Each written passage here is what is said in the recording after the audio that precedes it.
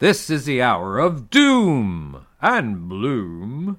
That's right, friends and neighbors. Welcome to the Doom and Bloom Survival Medicine Podcast, a citadel of civility in a very uncivil world. I'm Joe Alton MD, also known as Dr. Bones of the award-winning survival website doomandbloom.net. My wonderful co-host, Nurse Amy, nurse practitioner extraordinaire and purveyor of quality medical kits at store.doomandbloom.net, is hard at work in our mystical warehouse of medical mystery.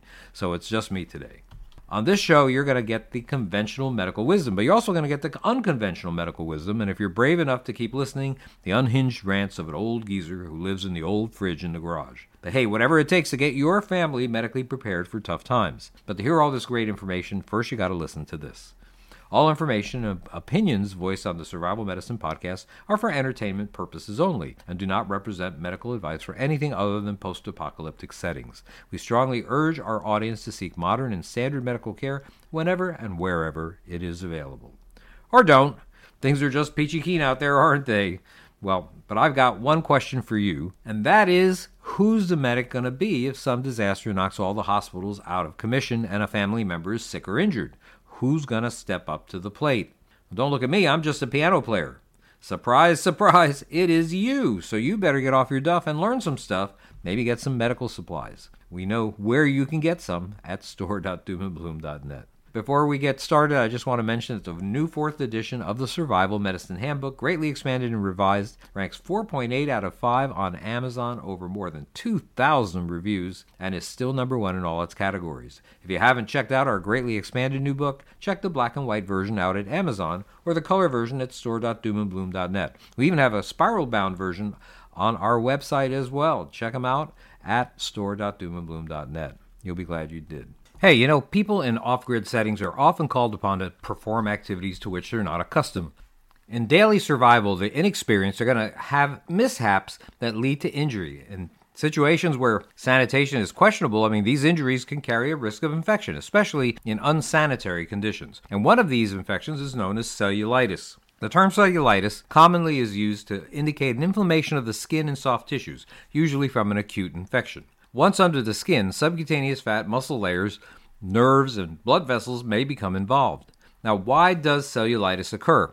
When the skin is breached, various microbes can invade and cause damage.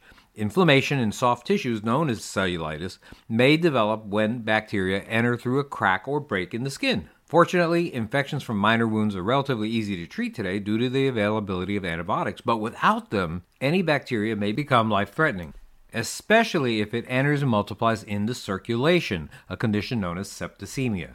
Cellulitis may be easy to deal with in normal times with a short course of antibiotics, but it's going to be an epidemic in the aftermath of a major disaster.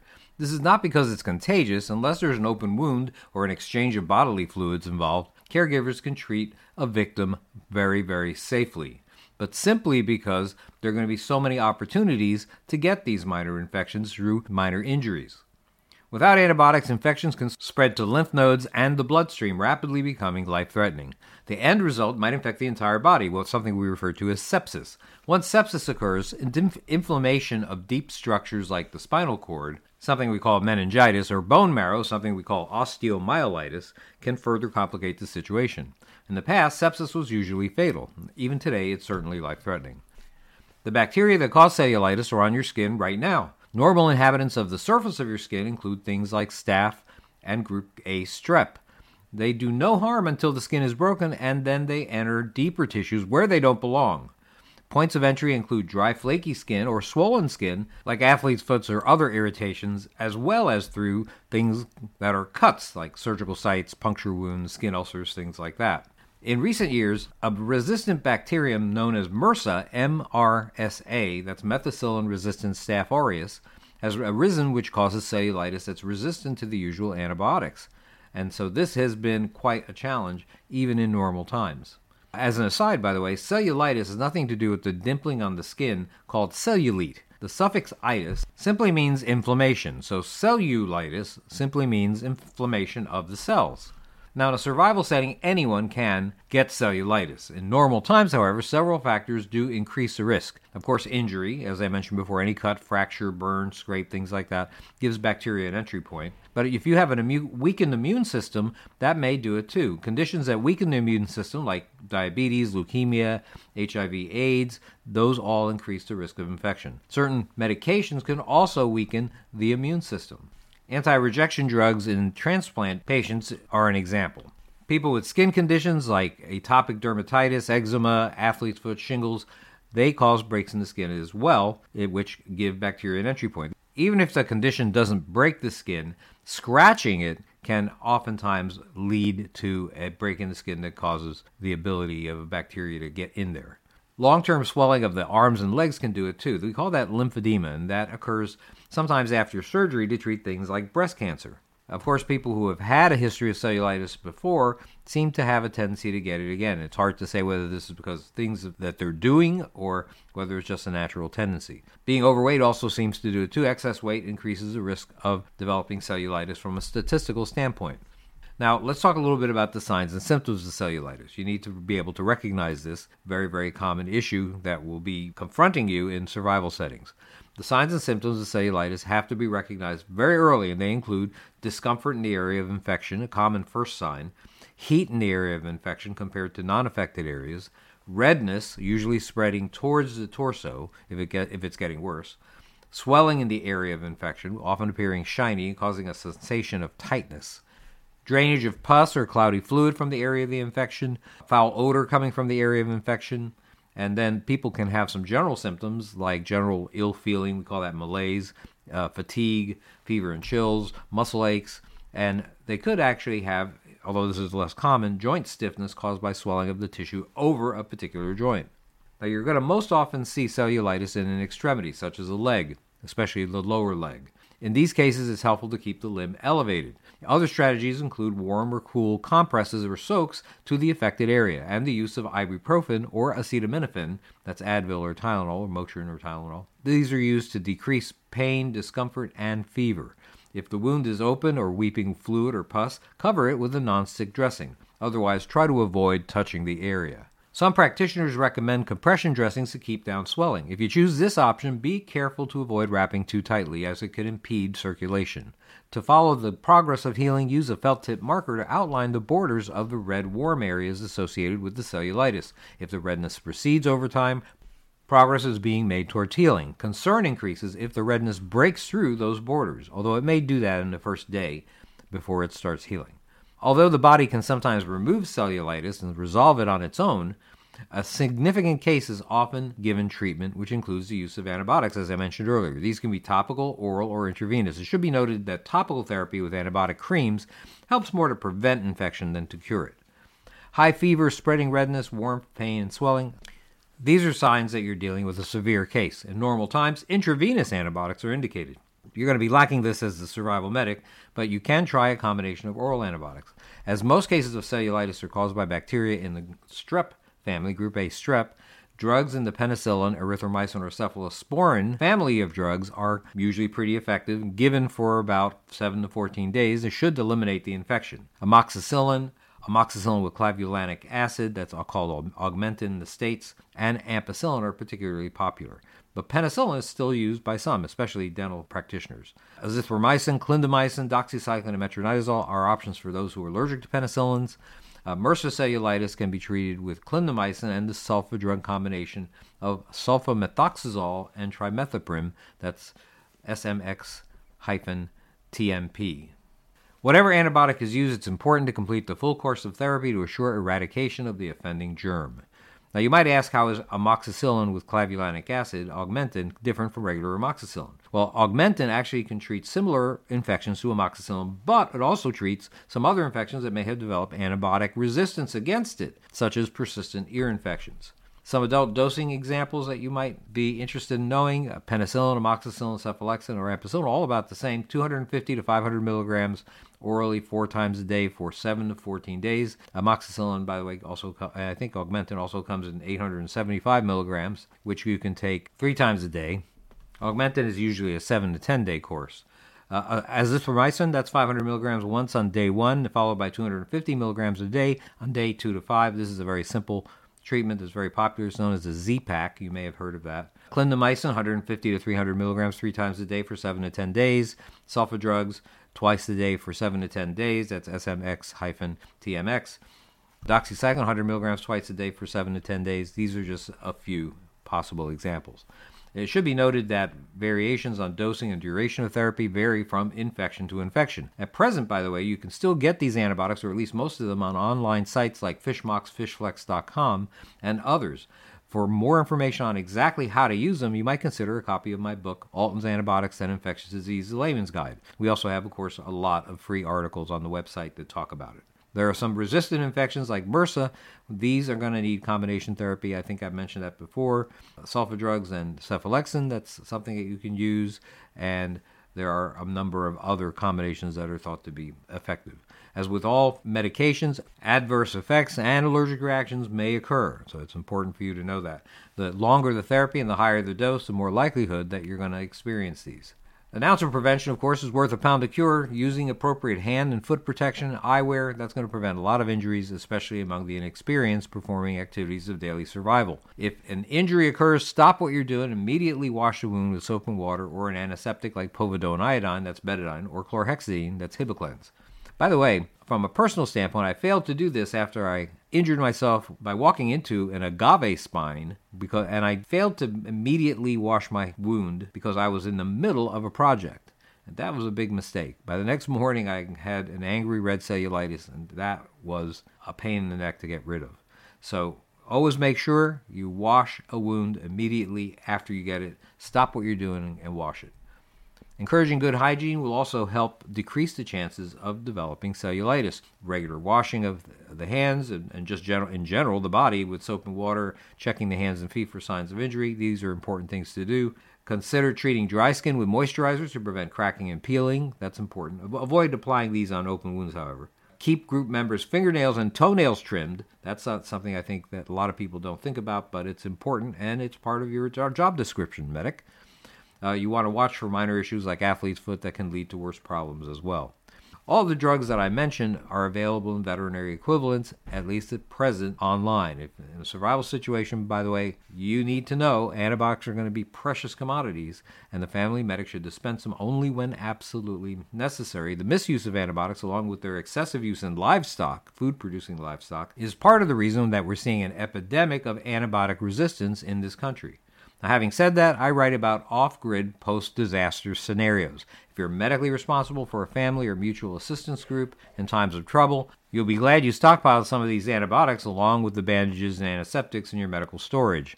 Use them judiciously and you'll save lives. In normal times, however, seek standard and modern medical care from a qualified medical professional. And now a word from our sponsor. Men, are you tired of all those ladies chasing you down the street shouting their phone numbers? Is it tough to play your video games with all those women draping themselves over your shoulders? Well, before you join the monastery, why not pick up a copy of my new book, Odd Hobbies Guaranteed to Chase Away Women? Learn how to get into doll collecting, toy trains, soap whittling, and bare-handed fishing. All things that will guarantee your peace and serenity. Old Dr. Bones tells you all you need to know if you want to die alone. Available only where pigs fly. I think I'm going to stay on antibiotics for now. Several years ago, the Food and Drug Administration decided that access to veterinary antibiotics was too easy for the average citizen. They announced that there would be an increased stewardship, quote-unquote, of these drugs, which are lifesavers in survival settings, in the future. Thus began the implementation of Industry Guidance 213, also known as the Veterinary Feed Directive. This action was meant to discourage the use of veterinary antibiotics and hopefully decrease antibiotic resistance, a worthy goal. While this directive applied to food-producing livestock, there was no rule against access to antibiotics used in the pet trade, specifically those targeting aquarium fish or pet birds. Despite this, the writing's on the wall, and large distributors like Thomas Labs, maker of Fishmox, quietly ended their line of products. Other producers rose to fill the void, but the selection was less and availability more scarce. Recently, the FDA issued Industry Guidance 263, a ruling that all remaining over-the-counter medically important veterinary antibiotics should be transitioned to prescription only by June 2023. Product labels are now going to state Caution, federal law restricts this drug to use by or on the order of a licensed veterinarian. Now, what does this mean for the preparedness community? The original article I wrote on fish antibiotics about 15 years ago was meant to give the off-grid medic a way to keep long-term disaster survivors from succumbing to minor infections that might turn into life-threatening ones. That concern still exists today, and you might agree that we're no less likely to suffer a major catastrophic event today than we were then, maybe more now. Having antibiotics around would save lives if the medical infrastructure collapsed. Not having them, well, websites that address this issue state that there's going to be no more OTC, non-prescription feed antibiotics available for use in food animal species. Unless you're in the habit of eating your pet goldfish, though, there doesn't seem to be a specific ban on currently available aquarium meds. Some sites do note, however, that the rules apply to companion animals as well. Most likely, you're not quite that close to the fish in your aquarium. The FDA has its reasons for wanting to control veterinary antibiotics. A few years back, 73% of total antibiotic use in the U.S. was in the food livestock industry. And this was not meant to treat infection, but given because animals fed antibiotics seem to mature faster and get to market quicker. Now it's going to be illegal to use them for that purpose. Producers now need to obtain authorization from a licensed veterinarian to use them for prevention, control, or treatment of a specifically identified disease. Nonetheless, limiting the preparedness community's ability to access veterinary antibiotics for stockpile purposes is going to mean lives lost in the event of a long-term disaster event. Even if a person has a relationship with a licensed veterinarian, how many vets will even see certain small animals, like maybe a pet rodent, a individual chicken, or parakeet? If they do, how many will see a sick guppy? Right? Right. The amount of veterinary antibiotics the preparedness community puts in their medical storage is not even a drop in the bucket compared to the total used. Having said that, I would guess the government will eventually get around to controlling every aspect of our lives, and this will be no different. If you're the family medic and are concerned about a scenario where infections may run rampant among your people, consider getting a supply while they're still available. I'm sounding like a broken record here, but I mean it. I'm not suggesting using any of your stockpiled antibiotics in normal times without the supervision of a qualified medical professional. What I'm talking about relates to the availability of medications like these for long-term off-grid survival settings. Hey, here's a segment of our show where I take questions posed to me in the past, often on our friend Jack Spirko's Survival Podcast. If you have questions you'd like to hear me address on the podcast, send us an email at drbonespodcast@aol.com. Here we go. Hi, Joe Alton MD here, also known as Dr. Bones of the survival medicine website doomandbloom.net, co-author of the award-winning 4th edition of the Survival Medicine Handbook and designer of quality medical kits at store.doomandbloom.net. As we enter the winter season, concerns about infections like flu, COVID, and respiratory syncytial virus, or RSV, come to the forefront. In California, all three have come together to make the state a possible site for a triple epidemic this winter, or a tridemic. Some areas are experiencing an earlier flurry of flu cases than usual, and others a rebound of COVID-19, which may become a regular seasonal event from now on. But today, I want to talk about respiratory syncytial virus. RSV is another contagious virus emerging in a number of outbreaks throughout the state. While many have had personal experience with the flu or with COVID, respiratory syncytial virus is less well known to the general public, despite the fact that it's so contagious that almost all children get the infection by age 2. It usually presents as a mild cold, although it can be life-threatening in premature infants. This year, it's severe enough to have parents worried, with 1 or 2 pediatric fatalities so far. RSV is not just a children's virus, however. It can affect adults as well, and those over 65 can develop pneumonias requiring hospitalization. Orange County has recently declared a health emergency due to a surge of cases. In Los Angeles County, samples of phlegm and mucus are testing positive for RSV about 20% of the time. This is a 5-year high, up from 6 to 7% a year ago and 1% the 3 years previous to that. Almost 10% of LA County ER visits among children younger than 5 are associated with the virus. Like a cold virus, respiratory syncytial virus affects your nose, eyes, throat, and possibly lungs. It spreads like many airborne viruses when droplets from a cough or sneeze gets in somebody's eyes, nose, or mouth. Other ways to get RSV include direct contact, such as kissing the face of an infected child or touching a surface contaminated with the virus. There are various strains of RSV, making it unlikely you'll become immune. Some people even get it more than once in the same year. RSV symptoms usually begin 4 to 6 days after infection and include nasal congestion, coughing, sneezing, sore throat, earache, fever, muscle aches, and other symptoms. Infants may be difficult to diagnose, but you'll notice a lack of energy and a poor appetite in most. In severe cases, wheezing may be a symptom. Indeed, RSV is the most common cause of pneumonia in kids under the age of 1. Fortunately, most infections with respiratory syncytial virus go away on their own after 1 or 2 weeks. There is no cure, vaccine, or even a specific treatment for RSV, however. The caregiver should perform measures that relieve the symptoms. One basic way to help is to encourage good hydration. Those who become dehydrated easily, like very young infants and the elderly, will have the worst outcomes. Manage fever and muscle aches with medicines like acetaminophen or ibuprofen, but avoid giving aspirin to children or really anyone under 20 due to the risk of a rare but serious disease known as Ray's syndrome. Symptoms that should raise the level of concern include shortness of breath, chest or stomach pain, vomiting, and dehydration. It's as hard to keep from catching an RSV infection as it is to avoid a cold. Following a strategy known as respiratory hygiene, however, can lower the risk. Consider covering your mouth and nose when you're coughing or sneezing. Having tissues or other barriers available at all times. If none is available, cough or sneeze into your elbow or upper arm. Keeping no-touch trash containers available for safe disposal of tissues and other materials. Washing your hands or using a hand sanitizer whenever you're touching your mouth or nose. Providing materials for hand washing in areas where infected persons may be housed. Having symptomatic patients wear masks and avoiding close contact with healthy individuals. And keeping infected persons away from high-traffic areas in the home. The precautions I mentioned are good advice for any outbreak of respiratory infections, by the way, including RSV, flu, or COVID. Hopefully, RSV cases will peak soon. Even so, close observation of your children and elderly relatives is important to prevent undiagnosed cases from leading to bad outcomes. This is Joe Alton MD, that old Dr. Bones, wishing you the best of health in good times or bad. Thanks for listening. Hey, I'd like to talk for just a second about a guy who fell off a cruise ship recently and wound up spending at least like 15 hours in pretty cold water without dying. We were able to find this guy and rescue him. I think it's an absolute miracle. But I want to talk a little bit as a result about cold water safety when it comes to falling overboard or ending up in the water, and that especially water that's cold. We're heading into the season where pretty much water everywhere is going to be pretty cold, so this is something that's important to know. There are water features such as lakes and oceans, and these tend to vary in temperature based on latitude and depth, right? Even Caribbean sea bottoms near the equator can reach temperatures as low as 36 degrees Fahrenheit. Pretty amazing stuff.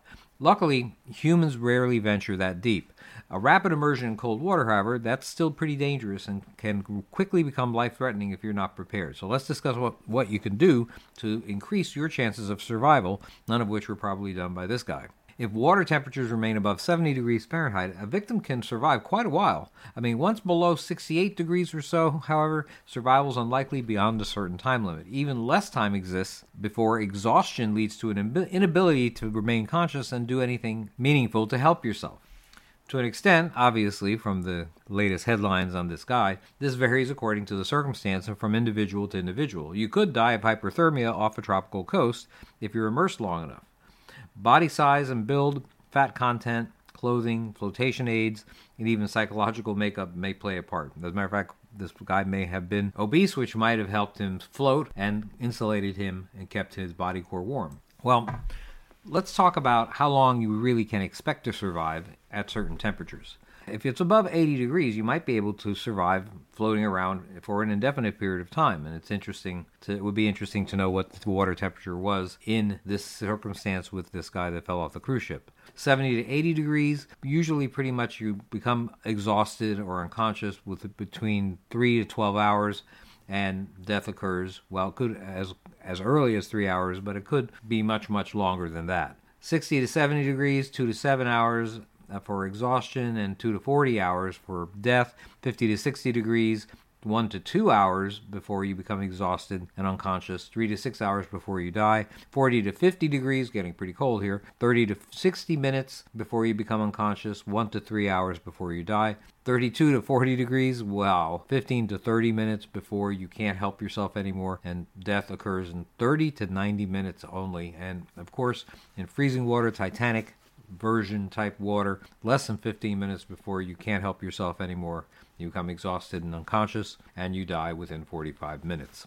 The ill effects of exposure to cold are called hypothermia. We've talked about that many times before. Hypothermia occurs when body temperature drops below 95 degrees Fahrenheit. That's about 35 degrees Celsius. When exposed to cold, the body's muscles shiver to produce heat. This functions only to a point, after which victims, may appear confused and uncoordinated. As the condition worsens, speech becomes slurred, and the patient will become lethargic and uninterested in helping themselves. They may even fall asleep. This occurs due to the effect of cooling temperatures on the brain. The colder the body core gets, the slower the brain works. As hypothermia progresses, organs fail and the patient expires. Those suffering from general hypothermia must be removed from the cold and warmed immediately. If the victim must remain on the ground, you should always place a barrier underneath and cover with warm blankets.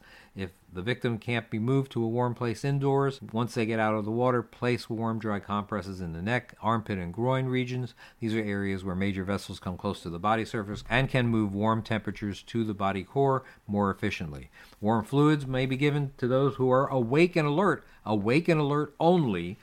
They could be dangerous to those who have altered mental status. Although controversial in some circumstances, a rescuer might actually spoon with the patient and cover with blankets to share body heat. And in this case, you might actually be recommended to remove your clothes to allow the body heat to resuscitate your victim. Now, how does the body lose heat in cold water? It loses heat to the environment whenever the ambient surrounding temperature is lower than 68 degrees Fahrenheit. Much lower temperatures cause heat to radiate away more quickly, and in water, it occurs 25 times more rapidly than in air due to its increased denseness. As such, when the body's surface comes in direct, sudden contact with cold water, it conducts heat from the body many times faster than cool air. Events that involve a rapid immersion in cool water include capsizing boats, going overboard in a storm, or from a cruise ship, or even falls through the ice through winter hikes. All of these can lead to fatal consequences if the victim fails to act rapidly to mitigate the risk of drowning and hypothermia. If your boat sinks and you find yourself in cold water, you're going to need a strategy that's going to keep you alive until you're rescued. Failure to follow the advice I'm going to give you decreases the amount of time you have before the effects of hypothermia take hold. You should wear a life jacket. Whenever you're on a boat, wear a life jacket. Let me say that again. Whenever you're on a boat, wear a life jacket. A life jacket can help you stay alive longer by 1, enabling you to float without using a lot of energy, and 2, by providing some insulation. Jackets with built-in whistles or a beacon light are best, as you can signal that you're in distress. Keep your clothes on. When you're in the water, do not remove your clothing. Button or zip up instead, and cover your head if at all possible. The layer of water between your clothing and your body is slightly warmer and is going to help insulate you from the cold. Remove your clothing only after you're safely out of the water. Then do whatever you need to do to get dry and warm. If you can't get out of the water, try at least to partially have your body in the air rather than water. The smaller the percentage of your body exposed to cold, the less heat you lose. Climbing onto the hull of a capsized boat or holding onto a floating object, that's going to increase your chances of survival because you get a little bit of your body out of the water. You want to position your body, by the way, if you're in the water to lessen heat loss. There is actually a body position known as a heat escape lessening position, think HELP, to reduce heat loss while you wait for help to arrive. Just float and hold your knees to your chest. This will help protect your torso, the body core, from heat loss. You should also huddle together if you are in the water with a number of other people. If you fall into cold water with others, keep warm by facing each other in a tight circle, holding on to each other. And don't use up energy. That's very important. Unless you have a dry place to swim to, do not exhaust yourself swimming. That can be a recipe for a disaster. We're going to talk a little bit in future shows about falling through the ice and the strategies that can help people survive. Well, that's all the time we have. You've been listening to the Survival Medicine Podcast with Dr. Joe Alton, that old Dr. Bones. Wishing you the best of health in good times or bad. Thanks for listening.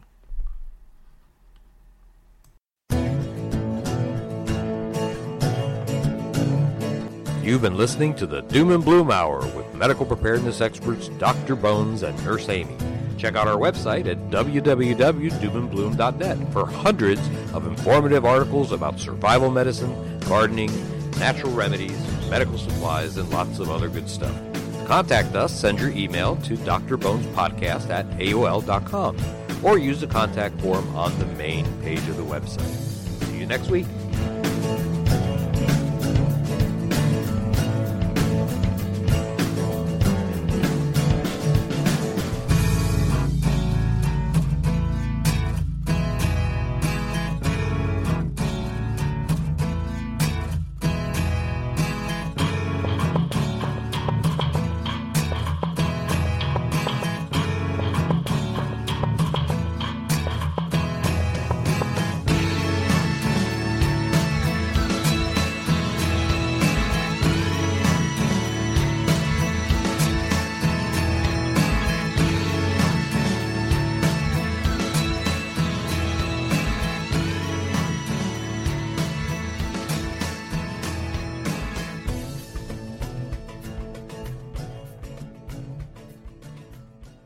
Are you worried about how dangerous the world has become? In these days of terrorist attacks, natural disasters, or even a future collapse, you need to be medically prepared to keep your family safe. I'm Amy Alton, ARNP of store.doomandbloom.net, where you'll find an entire line of uniquely designed medical kits and supplies for when help is not on the way. For everything from individual first aid kits to the ultimate family bag, go to store.doomandbloom.net today. You'll be glad you did. With the Lucky Land Slots, you can get lucky just about anywhere.